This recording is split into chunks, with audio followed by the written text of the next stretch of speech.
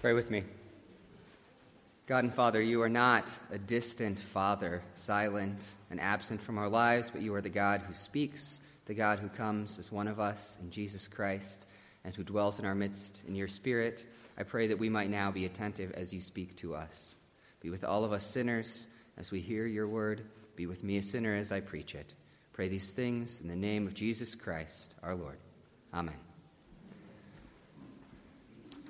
It's good to be with all of you this morning. I am Pastor Eric. I'm still, I guess, the new pastor here. I've joked that it'll be a while. I don't know quite at what point I can stop saying I'm new. It'll probably be a few years at least. But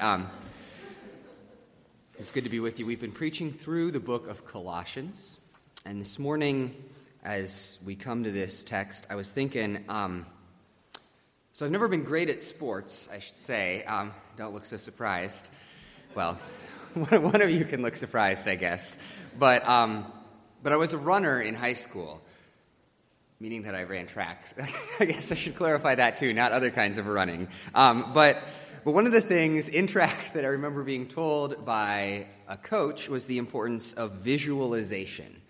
Visualization, which is to say that before you do an exercise or do some event, he said what you should do is picture yourself doing it right, perfectly.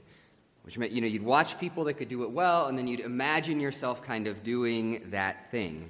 And I've heard other people talk about that in other sports too. Like if you golf, I know you're supposed to, before you swing and hit the ball, you're supposed to visualize yourself going through the motion of this golf swing. That motion, I know, shows that I don't golf at all. If you're before you take that free throw, you're supposed to mentally rehearse the ball leaving your fingertips and going through the net. And at the time, my main thought was, great, that is one thing about sports that I can do well, which is imagine it. But that practice is actually important. People who do it have told me. Because without visualization, you don't get where you need to go. You can practice and practice, but you're just practicing the same wrong habits over and over. You can kind of hone and perfect little parts of the action, but without combining them into a whole, they don't flow together in the way that they're supposed to. You need to visualize if you're going to be able to end up learning how to do these things in sports. And I think that that's kind of what Paul is doing in chapter 3 of Colossians 2. He's trying to get the Colossians to visualize the kind of sweep and action of the Christian life. There's these false teachers that he's been challenging, and they've given people a wrong picture. And so rather than dealing with kind of a few specific issues, Paul responds by trying to paint the right picture of the Christian life. His overarching image has been that of death and resurrection, of dying to some things and then living into others. Last week we talked about that dying, the dying to sin, killing it at its root. But that's only half the picture. You can die to all the sins in the world, but you still have to ask, now what? How, as a Christian, am I supposed to live? And in our passage today, Paul outlines the answer to that question. In verse 12, he tells us what we are. We are God's chosen people, holy and dearly loved. We are, by Christ's work, this beloved and righteous and set-apart people, and Paul spends the next few verses telling us how this people should then live. And I think that that's something we need. There are all kinds of bad pictures around us of what Christianity and the church should look like. Some of those pictures are painted by the world, right? If you read almost any novel or television show, you kind of notice that there aren't a lot of Christians in them that aren't hypocritical or shrill or repressed. The churches are portrayed as nests of backbiting gossip or kind of scary medieval oppression. And sadly, many of those pictures are also painted for us by Christians, right? What is a Christian supposed to look like? Is it the guy with the $50,000 suit and the $1 million smile on the cover of those bestsellers? Is it the red-faced guy with saliva kind of spraying, on cable news? Churches can be places full of backbiting and gossip and oppression. And so we need, before we start to walk out Christianity, just the right picture in our heads of what it's supposed to look like. I don't have any fancy points for us this morning as we walk through this picture Paul points. Basically, he just spends the first 3 verses of our text picturing what the Christian life should look like, And then the last 3 verses of our text picturing what the Christian community, the church, should look like. The Christian life, the Christian community. Let's just walk through those in turn. So first, Paul paints this picture of the Christian life. He starts by describing some of the key Christian virtues in verse 12. There were the sinless, if you remember from last week, that he was discussing that we're supposed to put to death. And now he gives us this list of 5 virtues that we're supposed to put on. First, he calls us to put on compassion. Compassion means having a tender heart for people. It means weeping for their hurts and aching for their needs. It means seeing people as people with stories and wounds and dreams rather than just as kind of objects that get in your way. And kindness, which really means just being good to people, doing good things for them. It's crazy how complicated we can make it. Paul's idea is that one of the core components is just be kind to people. And then Paul calls us to humility. So if those first 2 are about how we act towards other people, this is about how we act towards and think about ourselves. That humility means looking at God and recognizing that he's infinitely greater than us, and looking at others and recognizing that each of them is equally worthy as us. And so keeping ourselves in our place, not thinking better of ourselves than we ought to, not thinking that we're more important than we are. And added to those is gentleness. We're to be careful with people. My wife likes to refer to this as treating people like fine china. In particular, as we challenge or speak to others the truths of Christianity, gentleness is meant to define the tenor of that challenge. That we aren't supposed to be the yelling heads trying to shout people into line. Instead, we're supposed to be like a loving parent who kneels down and embraces their child as they speaks to them. And patience. Because people don't always display those virtues, and seeing them develop takes a really long time. So even as we seek to grow in these ways and pray others grow in them, we don't expect ourselves or others to change overnight. We have patience to walk with people for the long haul. And the thing about all of those virtues together is that they are relational virtues. They're relational virtues, right? They're not just describing our private hearts, but rather how we treat and think about and feel about the people around us. And obviously there are a ton of applications for those virtues, right? When you summarize them like that, it can feel a little overwhelming because you could spend a sermon unpacking each one. And none of us is even close to fully realizing them, right? I'm certainly not. When I hear that list, I just am left thinking, man, I'm so prideful and so often not patient or gentle with people. But rather than walk through those in detail, I just want us to think about what it would look like to actually get there, right? What would that look like in our hearts, right? As far short of that as we fall, just imagine with me for a moment what a person who is these things would be like. They would be tender-hearted. You could share your dreams and fears with them without fear, and they would bleed compassion for you.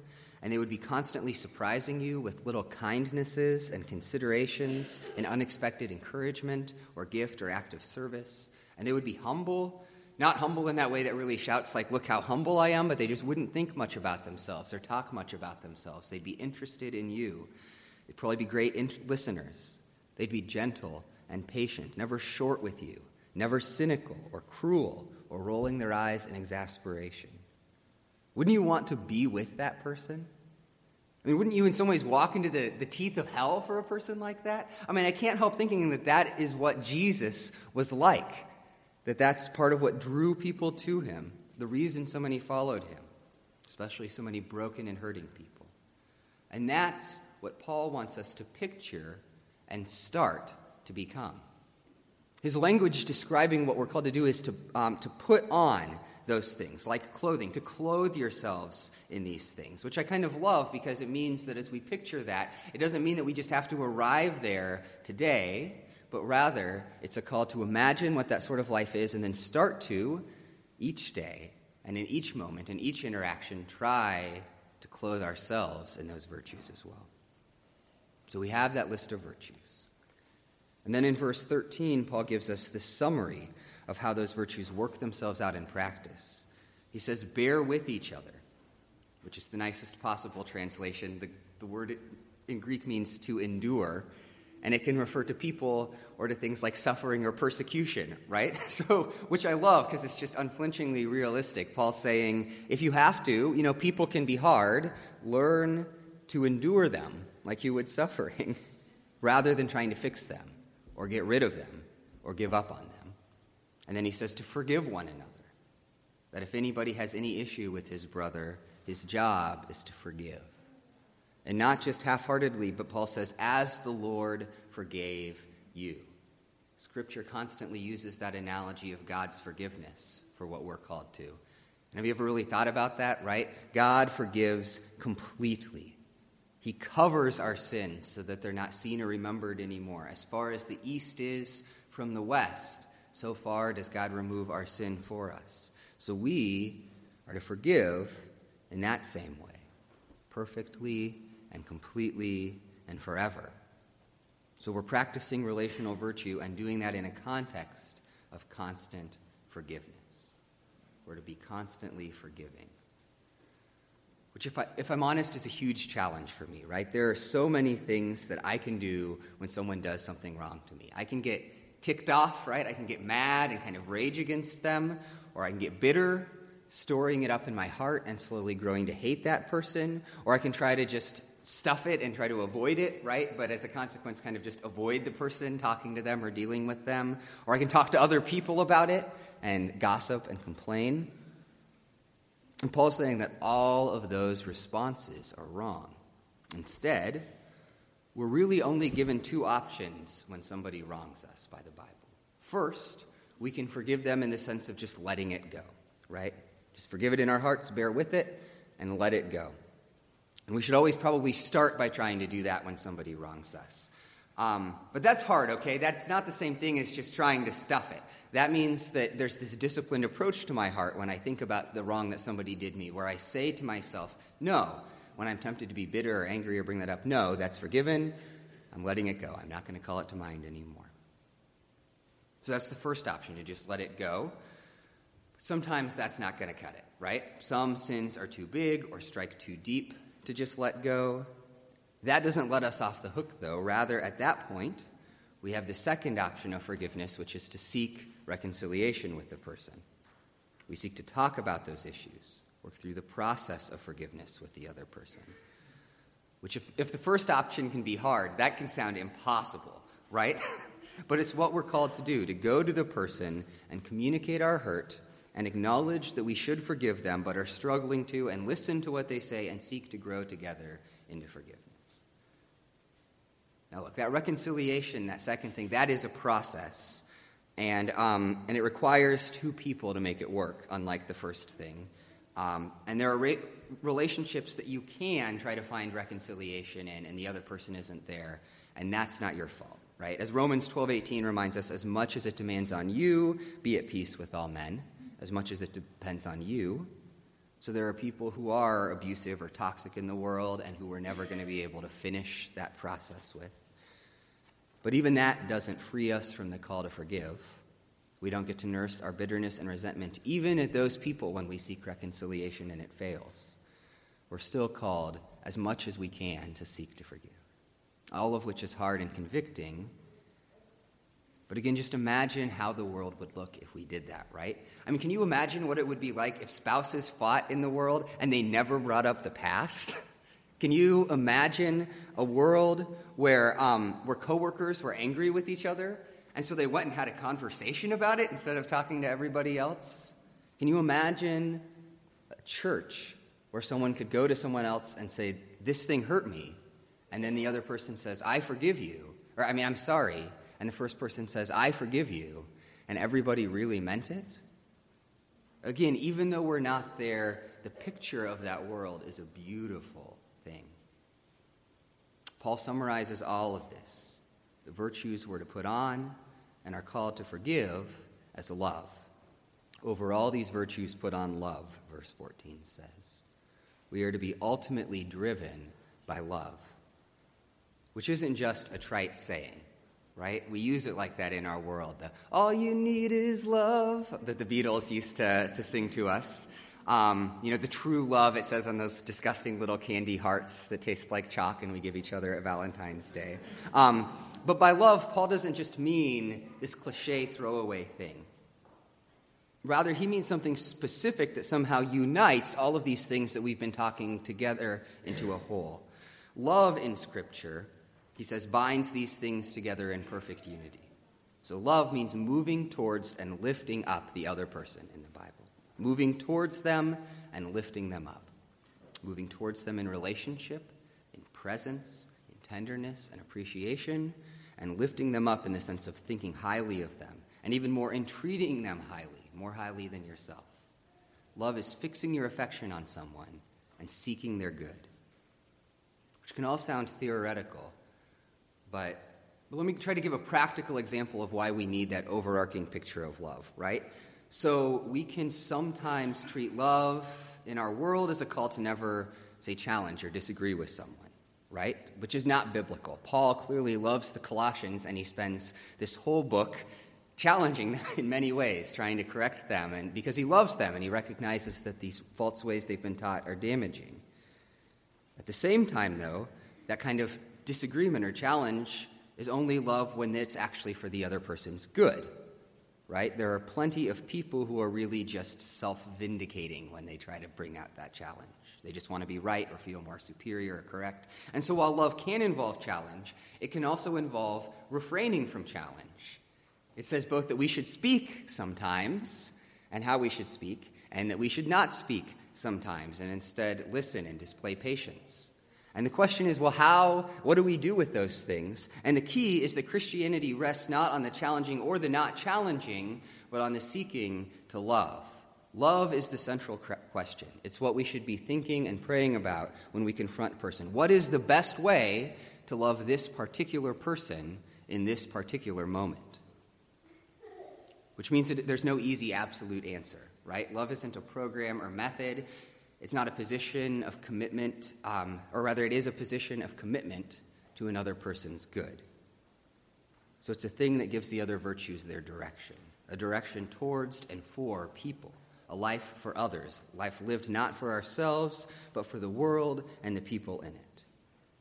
The question we come back to over and over is whether what we're doing is doing that, loving.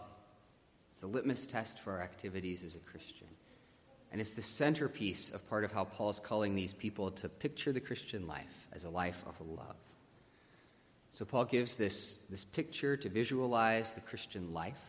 We're to be a people of relational virtue, forgiving each other, and ultimately driven by love, which is a beautiful picture, like we said. But he doesn't leave us there. There's another picture that Paul also wants to give to the Colossians, and it's related, but it's a picture of the Christian community, the church. He describes how the church should look as well. So first, Paul tells us in verse 15 that we should be a people, together as a community, a people of peace. We are called to let the peace of Christ rule in our hearts, since as members of one body, we were called to peace.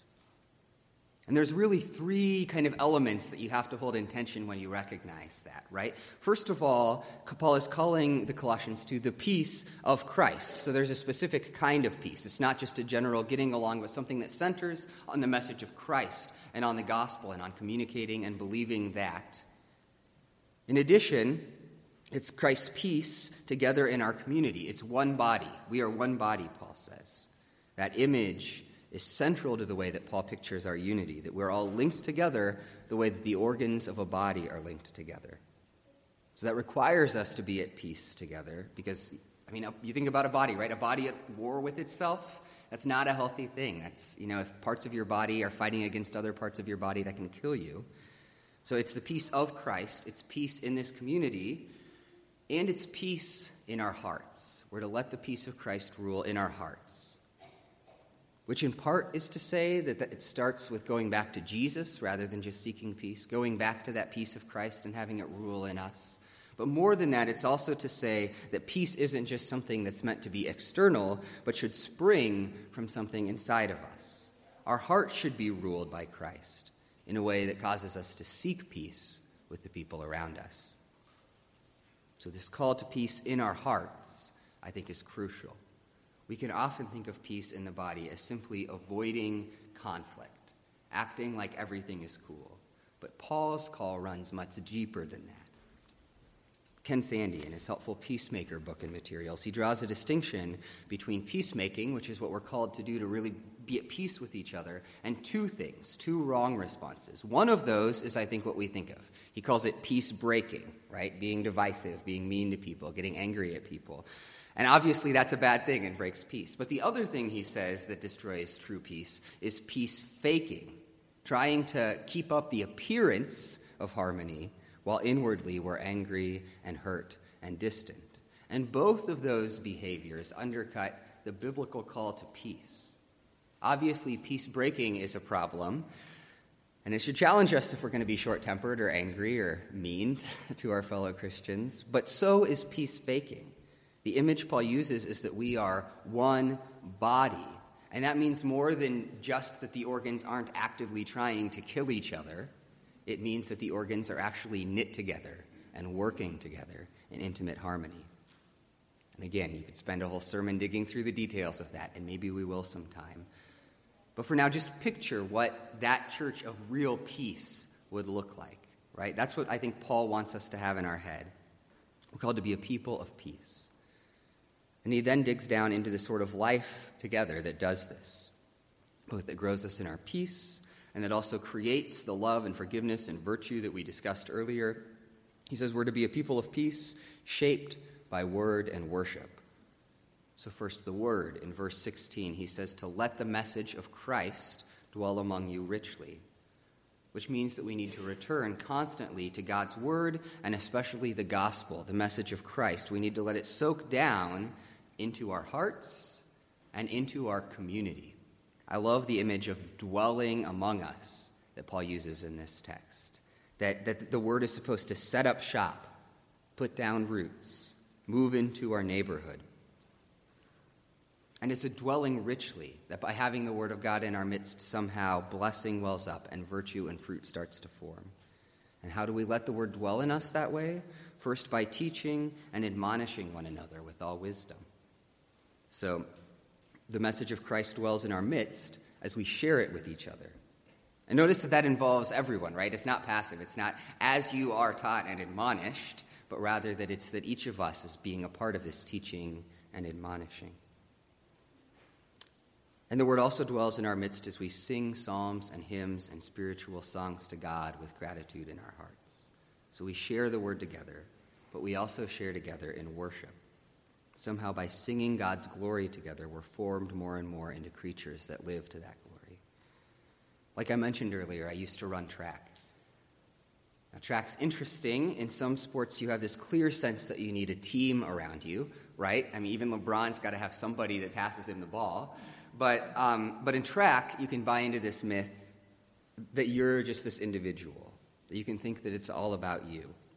And if you've ever watched track or been a part of a team that does something like that, you see that there's a spirit between an individual runner and the other athletes. The reason for that is that if you want to get good at something, like running, you can't do it in isolation. If you want to grow, you need people around you, people to encourage you, people to challenge you, people to correct you when you're doing something wrong or to show you how to do things better.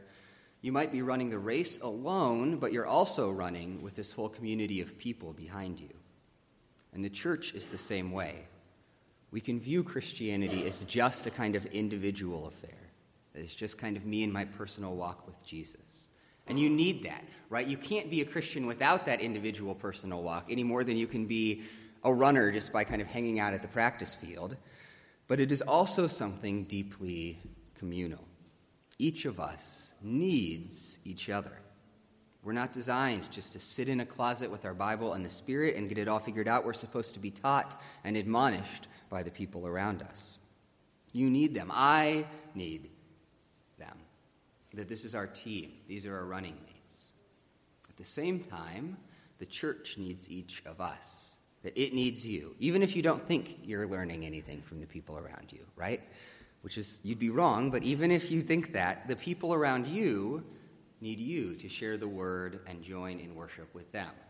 That every piece of Jesus' body is indispensable, especially your piece. Ultimately, this community, then, this community that's caught together in peace, is meant to be a place where Jesus Christ reigns. It is to be a people of peace, shaped by word and worship, where Jesus reigns. This is what Paul means in verse 17. Whatever you do, he says, in word or deed, so everything you do and everything that you say, do it in the name of Jesus. What does it mean to do something in the name of Jesus, right? It doesn't just mean that you pin Jesus' name on it, like the tail on a donkey at a birthday party.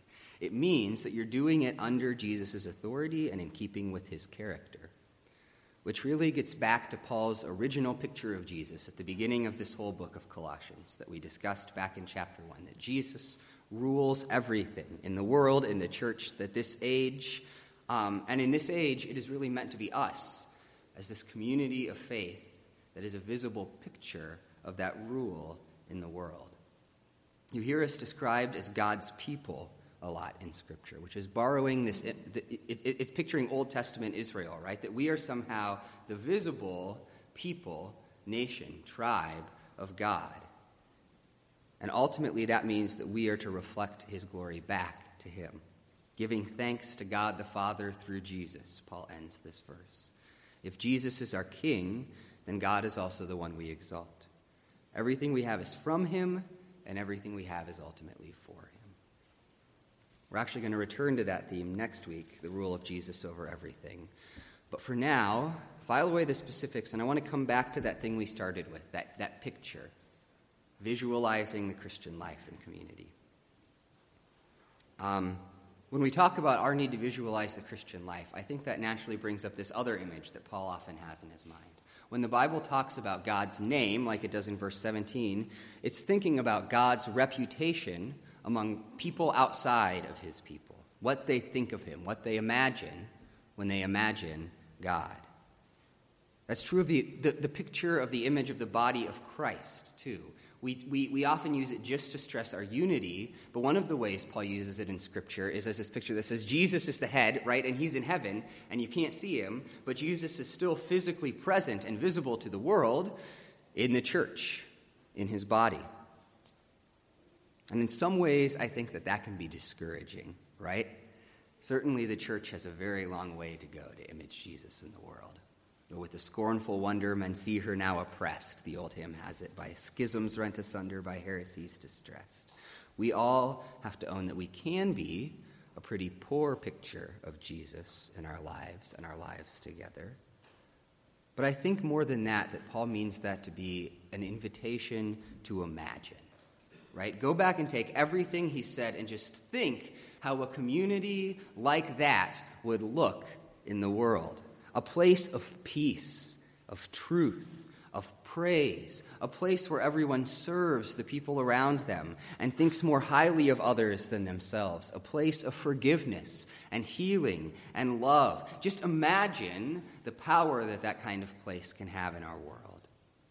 I mean, we need that kind of place, right? Between the wars in Syria and the wars in our cities, and between Orlando nightclubs and Istanbul airports and Baghdad this morning, and between shattered families and bitter neighbors and all the bloodshed and cruelty and division that marks this world, people are hungry to see a place that models something different, to have a hope that there could somehow be a place of love and healing and peace. And ultimately, that gives us something to chase. We're not there yet. I am not yet a person of relational virtue, constantly forgiving and ultimately driven by love. I'm really not. We are not yet a people of peace, shaped by word and worship, where Jesus Christ reigns. We're not there. We won't get there in this life, but we can start on that journey together. And isn't that a journey that's worth pursuing, that's worth starting on? That's ultimately what I find so compelling about Paul's picture. I'm not there yet, and I need God's grace and the gospel for all of the ways that I fail. But that is where I and we are headed, and where in glory we will at last finally be brought. I sometimes watch kids shooting hoops or throwing baseballs out in the yard. And most of those kids, they're just kind of whatever. They're just kind of lackadaisical. They look like they're just kind of enduring it until their moms let them come back inside to play video games, right? But every once in a while, you see a kid with this laser focus to their movements and this kind of faraway look in their eyes. And what makes those kids different and means that those kids are the ones that at least have a shot at maybe actually becoming athletes someday, it's not their drive, it's not that they're even very good at the things that they're practicing right now, but instead it's that they have a vision for what they could be. That kid shooting free throws, he's imagining he's Michael Jordan, right? That it's Cy Young throwing that pitch, not this gangly 10-year-old, at least in his imagination. They've seized this vision for what they could one day be, and it gives them a drive to pursue today. Christianity is the same. We need eyes for the present, absolutely, but the present is not the point. We're not simply called to be, but to become, to fix our gaze on what Christ is making us, and to run the race today with that picture as our goal. So let's not think we will arrive tomorrow. Let's not think that Paul's picture is something that's easily realized, but let's chase it all the same. Because being people like that, people like Jesus, and a community that looks like Jesus' body, that is a picture worth pursuing. It's worth it. Would you pray with me? God and Father, man, I think about these words and I recognize how far short of them I fall this morning. I thank you for your grace and forgiveness and confess that fact. But Jesus, just be growing me and be growing us more and more into these people. People of love, people of peace, people rooted in your word and lifting up hands in praise to your glory. Pray all of these things in the name of our exalted Son, or of your exalted Son, Jesus Christ. Amen.